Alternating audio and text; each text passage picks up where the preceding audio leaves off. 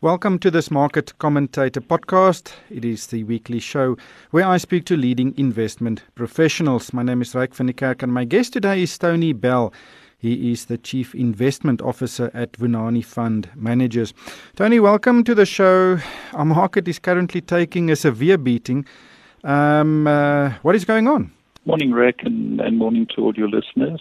The market is really going through a reset. It's fairly normal at this stage of the equity bull market. We've got a background where U.S. interest rates are rising. The U.S. bond market is, for want of a better description, sniffing out a little bit of an inflation pulse ahead. The U.S. economy really is on something of a sugar rush. You've had the odd situation where President Trump has stimulated the U.S. economy at a time when it was already reaching full employment, with not a lot of spare capacity. Wage pressures are starting to rise. U.S. companies are finding it difficult to fill vacancies. So the classic signs of an economy that have reached the full extent of the expansion post the 2008 crisis are becoming very evident. And if you add to that the subtle but very important backdrop of the dynamics of what's happening in the oil markets, you start to generate a little bit of a concern in markets that future inflation might be higher than was expected 3 or 6 months ago. And I think that in a nutshell is what the markets are telling us on one front. The other front that we have to look at is the currency market, which is starting to adjust for the increased pressure that President Trump is placing on China in particular. So you have a pattern in very simple terms where interest rates are rising in the States in response to higher inflation, and currency markets are adjusting in response to the threat of increased trade sanctions. And those two factors combine cause the equity markets to reprice at a lower level. But Tony, if you look at previous corrections, there's always been a trigger, and it doesn't seem that there has been a significant trigger in this case. Yes, it's a nice question. The trigger point has been there. It's just come in a different form. If one goes back in time to the first bear market I ever experienced, which was the 87 bear market, you typically find that the very big sell-offs come because of a liquidity crunch, either in the debt markets or in the underlying equity markets or indeed in the derivative markets. And so I think what we're seeing here is really a price adjustment process to a set of macro factors that are starting to point towards lower growth in the future, higher inflation. And it's quite natural when interest rates have risen from 1.5% on the U.S. Treasury, I think that was the low from memory, to current levels of about 3.16, that the price earnings multiple of the equity market will adjust. So I think the trigger points have come in the form of an adjustment in the U.S. Treasury rate and an adjustment in the currencies, particularly the renminbi, that is creeping closer to 7 to the dollar. That is where I refer to the market as a reset. If we were to incorporate liquidity conditions with as a precursor to the market looking through into 2019 and 2020, where the probability of global recession is heightened, then I think we start to talk bigger bear market correction. So at this stage, I'm still seeing it as a pricing reset. The triggers were fairly evident, and we've been defensive in our portfolios here for quite a while, simply because we expected some form of price earnings adjustment to the higher interest rates and to the higher volatility in the currency markets. So what are you doing right now in your portfolios to mitigate this? We have been running very high cash positions and very defensive equity positions with short futures. So we've been well protected into the last few days. At this point in time, today specifically, we're watching the markets. We are very well hedged, and as a consequence, we're looking to see whether the market holds trend support And there's every indication at this point in the day's trading that the market will find support at these levels. The reason for that, just to amplify, is that we're not seeing any further weakness in the signals we watch. In order to become a little bit more concerned, I would need to see more price action in the U.S. bond market. And you'd particularly see it in the spread between the 2 and the 10-year treasuries. Those aren't moving. The CNY, the renminbi, the Chinese currency, is holding below the 7 levels. So for us, if the readers were wanting specific, or the listeners were wanting specific levels, a move above 3.3 on the U.S. Treasury, a move above 2 on the 10-year Treasury, and a move above 7 to the dollar on the renminbi would be further signals that we're moving from orange to red. Markets have been in an extended phase of upward movement, the S&P particularly. If you take out the top 10 stocks of the S&P, or maybe the top 15 stocks, the market has actually been deteriorating in breadth for a while. And so these top stocks, the top 15, have really done the bulk of the heavy lifting.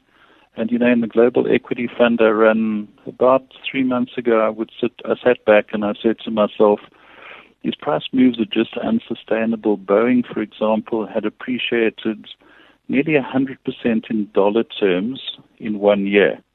And those sort of price moves can't sustain themselves. So I think what we're seeing at the moment is unsettling for investors, but it's a very healthy correction, a very badly needed correction, which will recalibrate the pricing of the equity market. But looking at the JSE, it wasn't performing well even prior to this reset, as you call it. Apart from a few outliers, the market has been under severe pressure, but it seems like we are also taking a hit with the other markets in the world that have performed really well over this period. Is the performance of the JSE currently correlated with what is happening elsewhere? Yes, but the elsewhere is the EM complex. So to add a little bit of granularity to our discussion, emerging markets as a whole have come off much more sharply than developed markets. And that really relates to investors feeling comfortable that companies can maintain and grow their earnings. And in a world where you have less trade, not more trade, and you have China moving to a more defensive position, not a more free trade position, EM does suffer, unfortunately, and we've seen this in the pickup in our bond yields. Bond yields across the emerging market spectrum have picked up. Emerging market currencies have weakened, particularly those with more dollar-denominated debt. And that's sort of very typical of the 98 period we had where it was Southeast Asia in the spotlight. Now you've got Turkey and Argentina, and to a lesser extent, South Africa in the spotlight. I think if you look at the breadth of our markets, what you're also seeing is a very poor set of earnings numbers coming through that doesn't really support higher multiples. So if you take our banks, for example, historically banks would have grown earnings somewhere between 10 and 15%. Now the new normal seems to be around 5 to 8% on the upside. And so the market has repriced for that. Naspers, of course, skews our indices quite a bit. Naspers up, everyone happy. Naspers down, the market down. And I think that's the pattern that we're starting to see, which is very much a mimicking of what's happening in China. And if you have a look at our market in relation to the weakness in the Chinese renminbi, those factors have become more correlated. So we, to a certain extent, have lost a little bit of that historic correlation we had with the S&P, because the S&P has itself become so differentiated between the top performers and the rest of the market.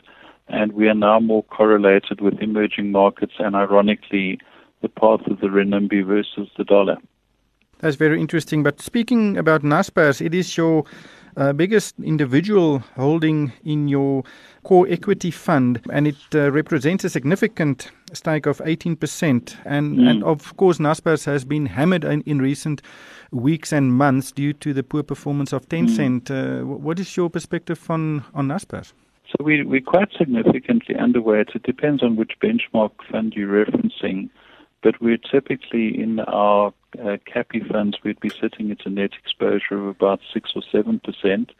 in the J403 funds, we'd be sitting at about 6 to 7% underweight Naspers, so that is by far our biggest underweight position.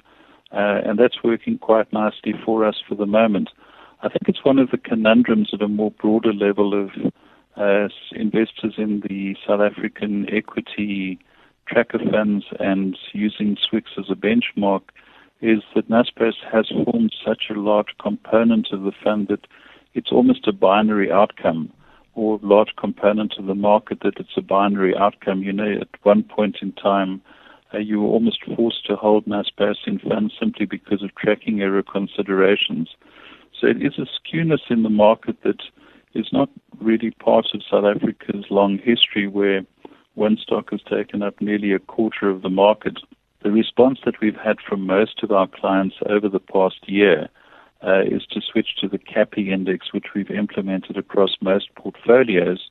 And so it's only the benchmark cognizant SWIX index that still carries that weight. The rest of the funds are sitting at between 6 and 8% exposure. Another significant stakeholding is BATS, who has also been under pressure, probably seen as a safe haven in the current environment, but not performing well. What are your thoughts on BATS?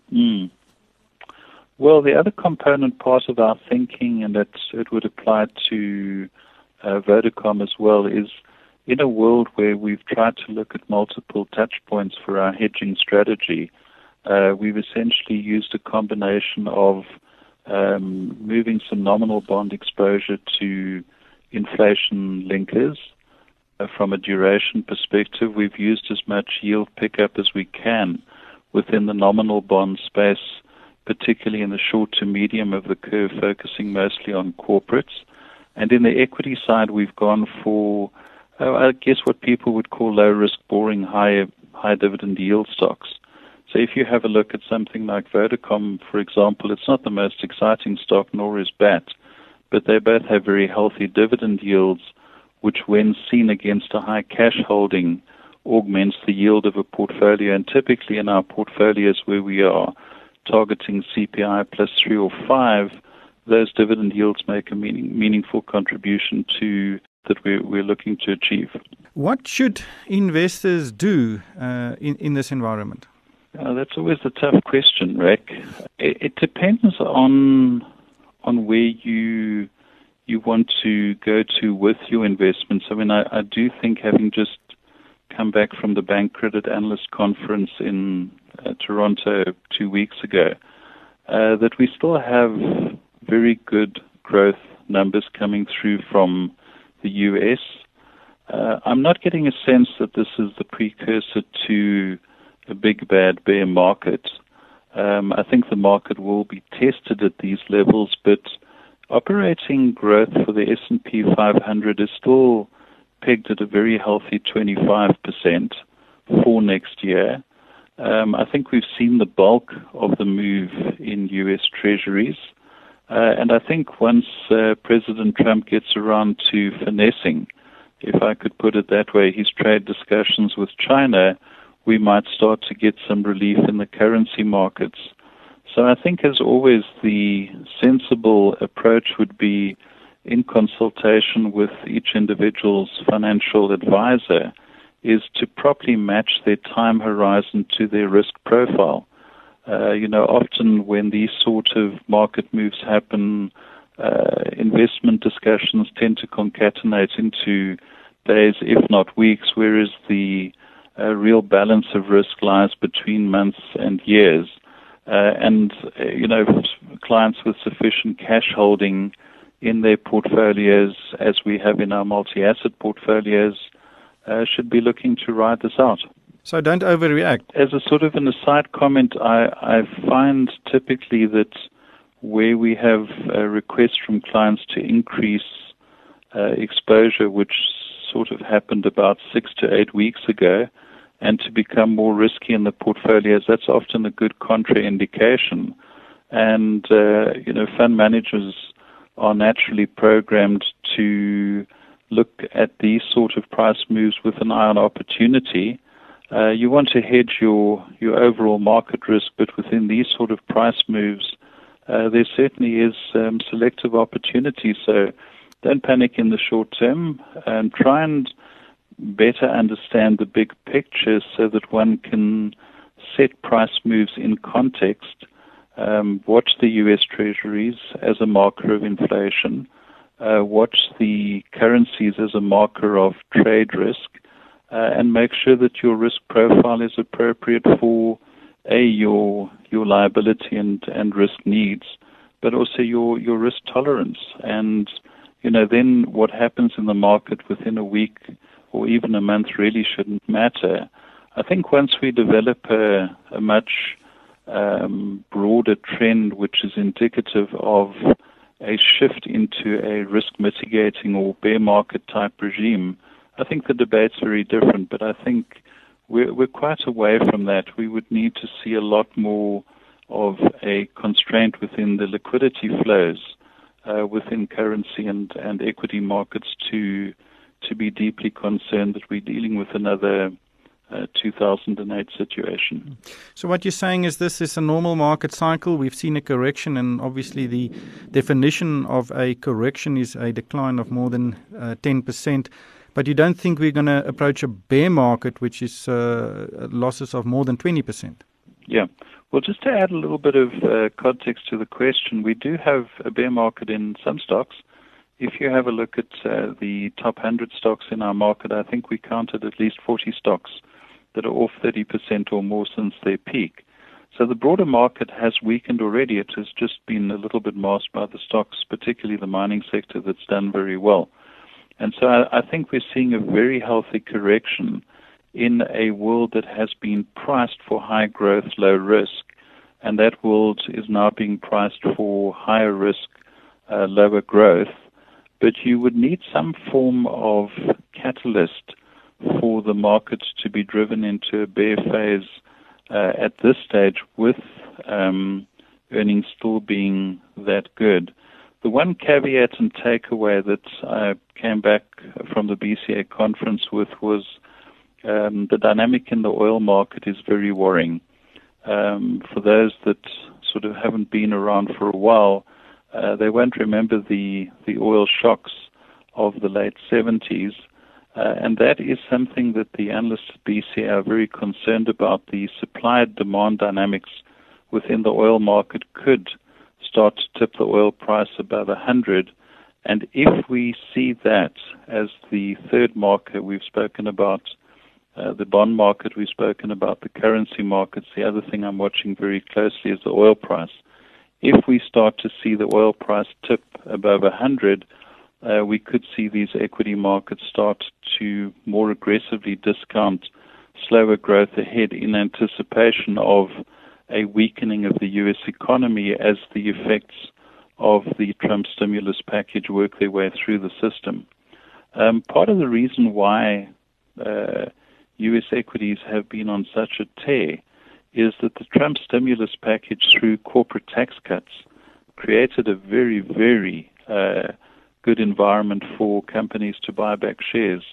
And so share buybacks are at an all-time high, which is partly creating some of the artificial demand that we've seen for equity in these very explosive moves that we've had in Amazon, Apple, Boeing, and the like. And that liquidity flow will start to come to an end as the effects of that package taper off. And so what you could sort of see through the course of our discussion is that a number of tailwinds is now starting to turn into headwinds, and investors need to be mindful of the fact that when the headwinds do start to blow, the market does not appreciate at the same rate it has in the past. And particularly for offshore funds where they have been heavily exposed to the S&P 500, it's been a particularly good time, and I don't think that rate of change in price can be expected going into 2019 and particularly 2020.